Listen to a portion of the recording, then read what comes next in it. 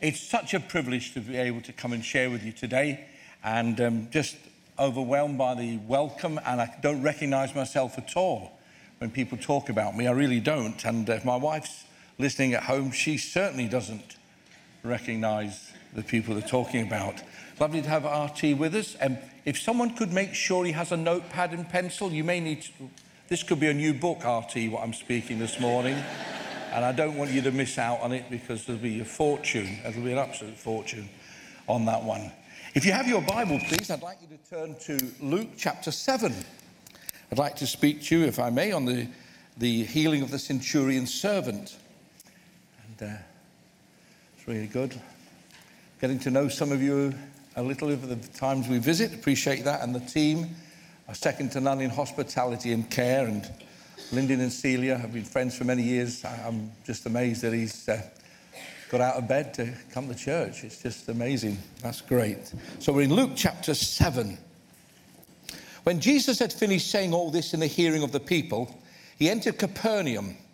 There a centurion's servant, whom his master valued highly, was sick and about to die. The centurion heard of Jesus and sent some of the elders of the Jews to him, asking him to come and heal his servant. When they came to Jesus, they pleaded earnestly with him, "This man deserves to have you do this, because he loves our nation. He has built our synagogue." So Jesus went with them. He was not far from the house when the centurion sent friends to say to him, "Lord, don't trouble yourself, for I do not deserve to have you come under my roof. That is why I did not consider myself worthy to come to you. But say the word, and my servant will be healed. For I myself am a man under authority, with soldiers under me. I tell this one, go, and he goes, and to that one, come, and he comes. I say to my servant, do this, and he does it." When Jesus heard this, he was amazed at him, and turning to the crowd following, he said, "I tell you, I have not found such great faith even in Israel." Then the men who had been sent returned to the house and found the servant well. I need to pray. Father, I thank you for your goodness to us. I thank you for your word that is available to us. And I thank you for the freedom we have, not only to read it, but to preach it. And I ask, Lord, now that what I say will not be important, but it's what you say that will bear much fruit in coming days. So bless your word, I pray, Lord. Amen. Amen. This is one of my favorite portions of Scripture, and that's probably why I've returned to it today. It begins when Jesus had finished saying all this in the hearing of the people, he entered Capernaum. I often wonder whether Luke put that in just to remind us that Jesus' ministry was not just for the crowds. He'd preached to the crowds, but now we move from the crowds to an individual who came with a need. And sometimes in our world and demographics, we're being labeled, we've been put into groups, and we can somehow feel maybe a little bit insignificant as far as this world is concerned. Well, that may well be the case, but we are not insignificant as far as God is concerned. And we find that having preached to the crowds, he now moves into this particular chapter, and there's a centurion, and then a little later the widow of Nain's son is raised, and he's dealing one-to-one with needs.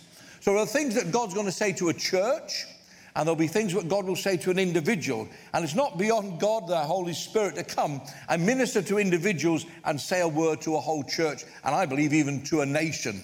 So Luke begins this by reminding us that he'd preached to the crowds, and now we find that an individual is coming to him. It says there, a centurion's servant whom his master valued highly was sick and about to die. In that verse, we are given a fair bit of information about this person. We're not told their name. That's not important. We know, first of all, that he was probably a Gentile because he was a Roman centurion.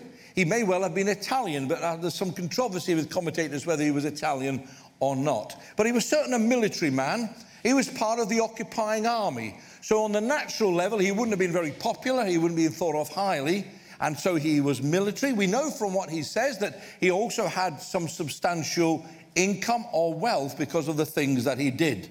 So Luke's telling us this military man, this person who's part of the occupying army, comes to Jesus, and it tells us there that he had a servant who was, first of all, it says they're sick and about to die. So this was a 999 situation. This wasn't like visiting your doctor. You ring up the surgery, they say, I'd like to see a doctor, and they say to you, what are you doing in October? Or if you're private, what are you doing in September? You know, it's not one of those cases. It really had to be done quickly. He was about to die. So we have here a military man who had compassion. It says he valued his servant highly. I'd hate to think it was just because he was a good servant. I'd like to think that this man had a relationship with the servant and he wanted him to be well, not just for his own good, but for the man's good as well. So he was not living to type. He was caring, he was understanding, and he obviously had a level of faith because he sent the elders of the Jews to speak to Jesus. So there in verse 2, a centurion servant whom his master finally had was sick and about to die. So what was his answer to this? I don't doubt that certain medical things had been done. I expect doctors had been called, etc. But the situation was getting worse. And so what he did was this. It says there, the centurion heard of Jesus and sent some of the elders of the Jews to him. I love that phrase, the centurion heard of Jesus. Can you remember when you first heard about Jesus? I can. I was living in Northolt. A man there called Alan Hill invited me to church. He told me it was a party, but it wasn't. It was a youth outreach. But there we are. You start off as you mean to go on. And I went and I heard there for the first time something I'd never heard before. I'd heard that God loved the world. That was not news to me. I'd heard it in school. I'd heard it in wherever. But I heard there for the first time that God loved me. That's the big difference, you know. Don't stop at Jesus loves the world. You need to get to the point where Jesus loves you. That's the important part. The world, yeah, but you're the one who needs him. The world, well, we'll sort that one out later. But that's the important part. And it was Alan Hill and a group of others in that church in South Harrow, Full Gospel Church, Assemblies of God, where I first heard. But it was Alan who first went. So if you said to me, where did you first hear the gospel? I'd have to use Alan's name. And it would be lovely if he was listening to this, but I'm sure he's not. But it would be lovely to honour him in that way. When did you first hear about Jesus? Maybe it was on radio, I don't know. Maybe it was your parents. Maybe you came to church. I don't know. But wouldn't you like to be the first person that tells someone about Jesus? You know, evangelism and personal evangelism is a challenge in our society today. People aren't, waking up with a desire to know how to be saved. And, some of us are extrovert and some of us can talk, etc. And for me, talking isn't a spiritual gift. You know that, don't you? It's 100% flesh. I can talk in my sleep. I can talk when I'm awake. I said in the first service that when I was born, I was telling the midwife what to do. So it's not a spiritual gift. But some of you are a bit shyer than I am. So why don't we make this prayer? Lord, if you open the door during this week for me to share my faith, I will. Now, wouldn't you want to walk through a door Jesus opened? Now, you might not be able to go up to people and talk them and initiate it, but why not? Say, Lord, every day, just say, Lord, if you open the door, I'll walk through it. Now, you've got to be prepared to do it. If you're not prepared to do it, don't, because you'll just not be right. Bit of theological problem running through my brain then. But, it really is important. And this centurion heard about Jesus. How? From the Jewish elders? I doubt it. From other soldiers who'd maybe been guarding the crowd? I don't know. But the main thing is this guy had heard about Jesus. And when it came down to it, when there was no one else to turn to, he thought, I'm going to send representation to Jesus. Now, it was a good thing that he did this. It tells us he sent elders of the Jews to him. Well, maybe he thought, well, I'm a Gentile, I'm a military man. I now know that he believed that, but maybe he just thought Jesus was a rabbi or a teacher. Later on, I hope I can prove to you that he thought a lot more than that. So the etiquette was probably send the elders of the Jews. Maybe he thought that would maybe impress Jesus, or at least there was a courtesy in it, in sending these elders to the Jews, elders of the Jews to Jesus. So they did. It says there, he sent some elders of the Jews to him, asking him to come and heal his servant. Now, that was all they were asked to do. They were not asked to do anything else. It was quite simple. Go and ask Jesus to come and heal my servant. Simple. Even I could get that right. But they didn't. They began to add to it something that wasn't supposed to be there, was not in their commission. So when they came to Jesus, they pleaded earnestly. They were not asked to plead earnestly. They said to him, this man deserves you to do this because he loves our nation and has built our synagogue. So what these elders of the Jews decided to do was, they thought they'd try and present a case why Jesus should do this thing for this centurion. And they came back to very simple things. He's built a synagogue, it's obviously generous, and he loves our nation, which probably means that he was a proselyte. He was a Gentile who had joined the Jewish faith. Even if he wasn't, he was sympathetic to Israel, and as part of the occupying army, there were very few and far between. As you know, a centurion was given the responsibility of crucifying our Lord. So the whole thing changes. They don't just come and say, look, would you mind coming? They said, we've got to present a case. Because they'd come from a world of works and religion and the rest of it, and, death to the lot of it, to be quite honest. They came and they said, listen, we feel you should do this. Now, in modern language, this is what they said. He wrote a dirty, great big check and built our synagogue. And if you do this, you never know, he might write another one. That was what it's about. They thought that to get Jesus to do something for the centurion, they had to prove that the centurion had done something for God. It is wrong. You cannot do anything that will enable God to move on your behalf. He moves on your behalf because he loves you. End of story. And the minute you add a synagogue to it, you detract from the love of God. You detract from his mercy and his grace. Because, friends, let's be quite blunt. If building synagogues meant that you got your prayers answered, there's only a few people in this room who have the money to build a synagogue, so only their prayers would be answered. Am I right? Yes. And that God would never bring his mercy and his grace down to the bank balance. So these elders of the Jews were wrong. They should not have done it. They weren't asked to do it. The man said no. And they pleaded earnestly with him, this man deserves to do this because he loves our nation. Now, Jesus went with them. I wonder, did he go with them because he was impressed by that? I don't think so. I think he went with them because there was a man who was dying. Great thing about God is he can walk through all our complications, all our thoughts. He is not inhibited. Just because we might have the wrong theology doesn't mean to say God still can't move. We have wrong ideas and different thoughts, but God, Jesus went with them because there was a man in need. And so if you're sitting there thinking, what must I do to get God to answer my prayers? Let me tell you, friends, you can't do anything. But we should give. And we should love Israel in that sense. We should do good works, not because we want God to move, but because we are his children. It's what God wants. So this isn't a plea for you never to give to God. No. This is a plea for you to continue to give to God because you're part of his family, part of God's purposes, as part of God's plan. But don't think for one moment, big checks bring big blessings. The story of the widow and the widow's mite throws that one straight out the window. And if I've got time, maybe sometime I might speak on that one. So there's the situation. The centurion's servant is very ill. The elders come, they overstep the mark, they bring a lot of religion and works into it, and that part. So in verse 6, it says there, so Jesus went with them. May I just have some water? I know this is fresh because I emptied the first one this morning at 9.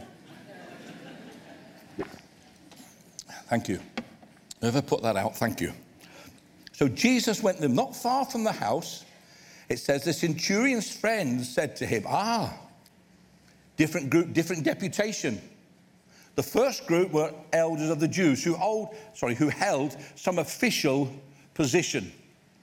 Now he sent his friends. Now, I don't know whether he was disappointed or maybe the friends were at the house, which is probably more the case, but he sent them. Now, they reported exactly what the centurion asked them to do. They didn't add to it. They didn't take away. They did what they were told to do. And this is what the centurion says. They said, this is what they say to him, this, Lord, don't trouble yourself. Wow, He did want to trouble him he wanted him to come. He said, don't trouble yourself, for I do not deserve to have you come under my roof. That is why I did not consider myself worthy for you to come to me. So the Jewish elders said, this man is worthy, this man deserves. Am I right? The man's opinion of himself was, I don't deserve and I'm not worthy. He was further on spiritually than they were.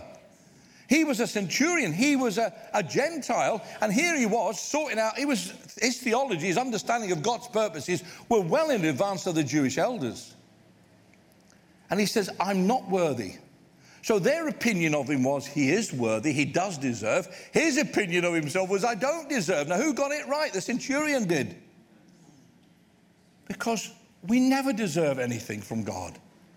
Even on your best day, you're not worthy. Even on the day you sin less. Let's all agree to sin less next week. You'll never be sinless. I don't believe that. If Colin believes something different, he can correct it when I'm not here. You know, you'll never be sinless, but we can sin less, can't we? Let's all commit one sin next week less than we did last week, and that will make you holier. Probably bring revival, you know, but there we are. I digress. He said, Lord, don't trouble yourself, for I do not deserve to have you come under my roof. That is why I did not consider myself worthy to come to you. He had the right understanding. The communion table reminds us that we are not worthy. It's God's grace and it's God's mercy. That doesn't mean to say we can't ask, we can't plead, we can't seek God. Of course, we do all of that. But it's on the basis of grace and it's on the basis of mercy. So if you're waiting to get holy enough, it ain't going to happen. You're never going to be holy enough for God to move. Now, should we be more holy? Of course, because that's the will of God for us to live and be more like Christ. But it's not I will do this and you do that. And so he corrects the balance. The friends come with a correct understanding. I'm not worthy, I don't deserve. Then he goes on, not even to come under my roof, which of course, when he was a Gentile, Jesus was at the minimum a rabbi, he was more of course, but maybe that was part of the culture, his understanding of where he stood. I'm not worthy to have you come under my roof. Now, that sounds like it's all over. Don't come. I mean, up till this point, and I stand to be corrected, most of the times of healing in this situation would have been Jesus' personal contact or even the laying on of hands. But now something unusual, something new was opening up.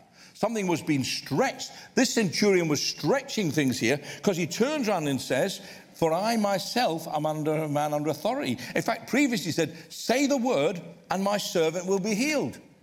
This man believed that Jesus didn't have to lay hands on the sick. This man believed Jesus didn't have to be in that town or in the room or in the whatever. He said, listen, you say the word and it'll happen. And then he goes on to give a reason why he believed that. He said, I'm a centurion. I say to my soldiers, go, and he goes, come, and he comes, and the rest of it. I say to my servants, do it. He started to speak about authority. He started to speak. Caesar said to him, go to Palestine and sort those Jews out. And off he went to Palestine to sort the Jews out. That would have been how probably Caesar thought of them. Sort them out. They're always a troublesome lot. Go down there. And he did as he was told. Caesar said it, it happened. He says it, his soldiers, it happens. His servant, he tells his servant, it happens.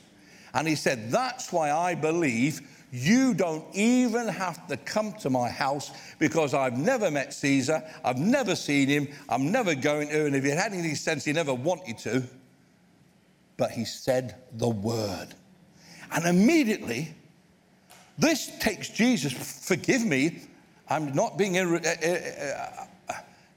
irreligious here. It takes him from, he's not a rabbi, he's not an elder of the Jews, he's not a prophet. He's saying, you're God. You're God. Only God could speak and things happen like that. Only God. And he's leaving behind the Jewish. He's leaving even the disciples behind. This guy's soaring in his understanding. And he's saying, send the word. And the whole basis was that he knew what authority was. Do this, and he does it. Jesus, I know who you are. I've got some problems. I'm not worthy. I don't deserve to have you even come under my roof. I don't deserve you even to come into the house and lay hands on my sick servant. I don't, no, please. But then it's not a problem. He solves the problem by saying, why am I talking about that? Say the word. Now, my wife may be watching this, so I have to be very careful. Every married man here will know that when the word is said, you do it, don't you? I have a TomTom in my car, the sat navigation. I have a woman's voice because I'm programmed to obey. Her name is Jane. I don't know who she is, but, you know, she's been giving me orders for years. Turn left, turn right, the rest of it, you know, programmed, you know, to obey. You know I'm not going to get any meal when I get home now. If this could be edited, I'd be very grateful. And it's the same. He said, you just say it and it will happen. Well, moving on, time is moving. I've had plenty of time, by the way. Well, there's going to be a response from Jesus, isn't there? That you can't have this unbelievable statement about the deity of Christ without some response. When Jesus heard this, he was amazed at him. Wow. Not amazed at the elders of the Jews. No, he was amazed at this centurion, this military man who'd probably taken human life in battle and who'd got to the ranks because he was a loyal servant of Caesar and all that went with it. And maybe he came to faith with Jehovah when he came to Israel. We don't know all his story. But it says when Jesus heard this, he was amazed at him. I wonder if Jesus has ever been amazed at you or me. He's been startled by me many a time, but I don't know about amazed. He was amazed at him. Now, what was he amazed about? That he'd built a synagogue? That's like building a church. We're talking today, even a very modest church, hundreds of thousands of pounds. And this guy wrote a check. And so did he say, I am amazed at his generosity? No mention of it. Or I'm amazed about how kind he's been to Israel and how we have a friend in the military to help protect us. No mention of it. The things that sometimes impress us, status and other things, even wealth, we can, look. None of it with Jesus. None of it. It says, and when he heard him, he said, I tell you, I have not found such great faith even in Israel. It was his faith that's amazed Jesus. His faith, not his money, not his background, not his testimony, not his story. But here was a man who had faith to believe that the carpenter's son could say something and it would happen in another place. And what an indictment. I have not found such faith even in Israel. I don't think there was such faith even in the disciples. And if I'd been a disciple, I'd have been no better, so I'm not criticizing them. This man soared. He understood the principle that Jesus is God, and if he sends the word, it will happen. And it tells them, I have not found such great faith even in Israel. You see, friends, that's the great, exciting thing about this portion. It gives us all an opportunity. You may not have the resources to build a synagogue. You may not have the resources to do this. You might be here and you say, Gordon, I'm not very gifted, I'm not very talented. It really doesn't matter, friend. This is the best news you'll hear today. Now that England are out the World Cup. If they were still in it, it might be the second, no, it'd be the first best news. Any people here from Croatia? Good. Now, that's good, because we're going to give you your offering back and ask you to leave. Ask you to leave. Well, I don't know about the offering back. I should check that with the senior pastor first. But anyway, are we going for France or who are we going for? Ukraine? France? Ukraine? Who said Russia? You want to get... Well, do you know what? Who's bothered? No, I'm not bothered who wins, really. Vive la France. Anyway, we'll leave it there. Leave it there. No, I got distracted then. And then, what happened then? Well, very simple. Then the men who had been sent returned to the house without Jesus.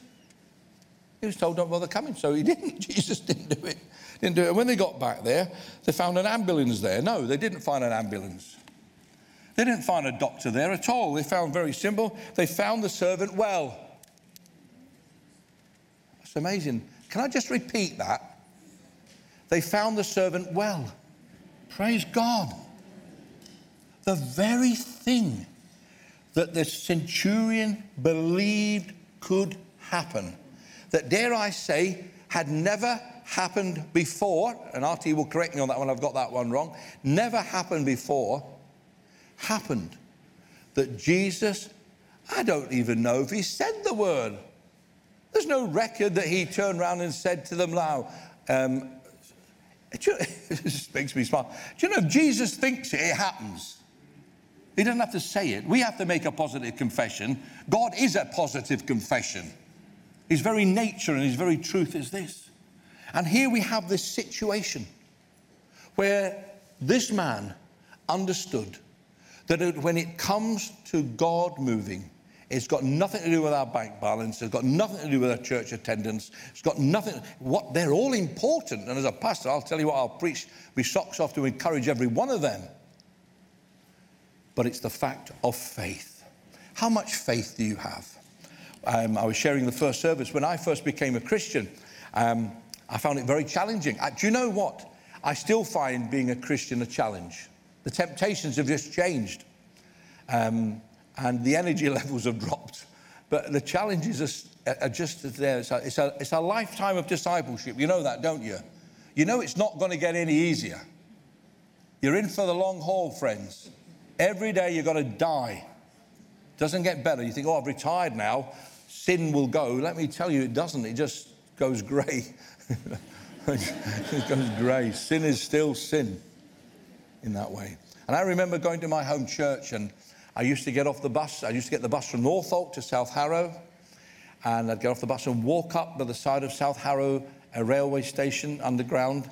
And we only had one poster. My pastor was ex-Brethren. He got put out of the Brethren when he got baptized in the Spirit. And he only had one poster outside the church. And it was very old-fashioned now. And it just said, have faith in God. That's all it said.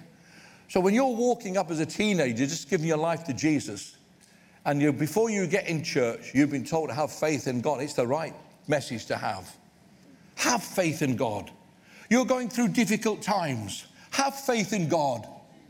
That doesn't mean to say you throw all sense to the wind if you're not well. Of course you may go to the doctor. Of course you can do it. If you're facing financial challenges, yes, you do have to look at your budgeting and all the rest of it goes on with it. We don't throw our brains out. But in the midst of all of that, we say, I trust in you, Lord. I trust in you. The family of the bereaved, the bereaved family we spoke about, they've got to trust in God. It's there. I remember when some years ago, in reading Scripture, and I find that God speaks to me so much through Scripture. God speaks to us in different ways. For some, it's very much through the prophetic. For some, it's through Scripture. For me, it's Scripture. And I can remember saying to Kay, my wife, I kept coming across verses, and I don't read the Psalms a lot, but I should, but I don't. It's all a bit touchy-feely for me, really. But anyway, it kept saying, trust in me, trust in me. And I said to Kay, I think we're in for some trouble. Who said, you don't normally talk like that. I said, well, every time I pick my Bible up, God's telling me to trust in him. And we did. We had 2 bereavements in the space of days. My father at 52, and Kay's sister as a young woman leaving a 10-year-old behind. It was horrendous, horrendous. And I just said to Kay, do you remember his word? Trust in me. And what a comfort that was to us, to know that before these things happened, God reminded us to trust, and it was a help. Please read your Bibles. Please read your Bibles. If we all read our Bibles twice as much as we are now, and it's lovely to see in your magazine, there's a Bible reading plan there. Read your Bibles. God will speak to you, not every day, but things will come to you, and God will speak to you, and you can sort your life out. And I'd much rather God spoke to me in private than public, wouldn't you? You know? The thing, if I said to you today, in this service, and, I'll try not to mimic, there's someone here today who's a rotter, you'd say, I know who that is. But if you're reading your Bible on your own and God said there's a rotter here, and you look around, what? It's you.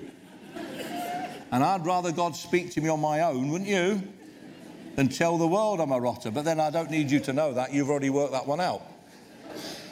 So have faith in God. It started out with a deputation saying, he deserves this. He's worthy. That was their opinion. The man's opinion was, I don't deserve. That was the right opinion. And the result was, Jesus was impressed. He was amazed because of his faith. Friends, may I encourage you to trust God more. Read Scripture more. Faith cometh by hearing, and hearing by the word of God. It can't do you any harm to read Scripture. It's building up your faith. And when that cold wind blows, you will have Scriptures in your back pocket. You'll have that trust in me card to pull out and say, he told me. He shared with me beforehand what we needed to do. Please, if you want to write a check, we'd love to receive it. Be in no doubt about it. But we will deal with it and handle it with the highest of integrity. But please, it won't bring about a healing. Please, if you haven't given your life to Jesus, don't wait till you're good enough to come to Jesus. Let me cheer you up. You'll never be good enough to come to Jesus. That's why he died for you. We have a God who cares. He can send the word. He can speak, and it will. I don't know why it's a surprise. We go into Genesis, and he spoke. And this world, this creation, came about. And the same God of Genesis and the same God of Luke 7 is the same God that says to you, trust me, believe in me. I will move on your behalf because I love you and I care for you. And if he doesn't answer our prayers in the way we want, then it's because he knows and has something better for us. Because our following discipleship is not based upon his answers to my prayers. My faith and discipleship is based upon the cross, where he gave himself for a rotter like me. And I'll trust that cross till I see him face to face. Let's pray. Father, I just thank you for the kind attention these folk have given to your word. I pray that you will bless them. It's a very warm day and they've listened so well.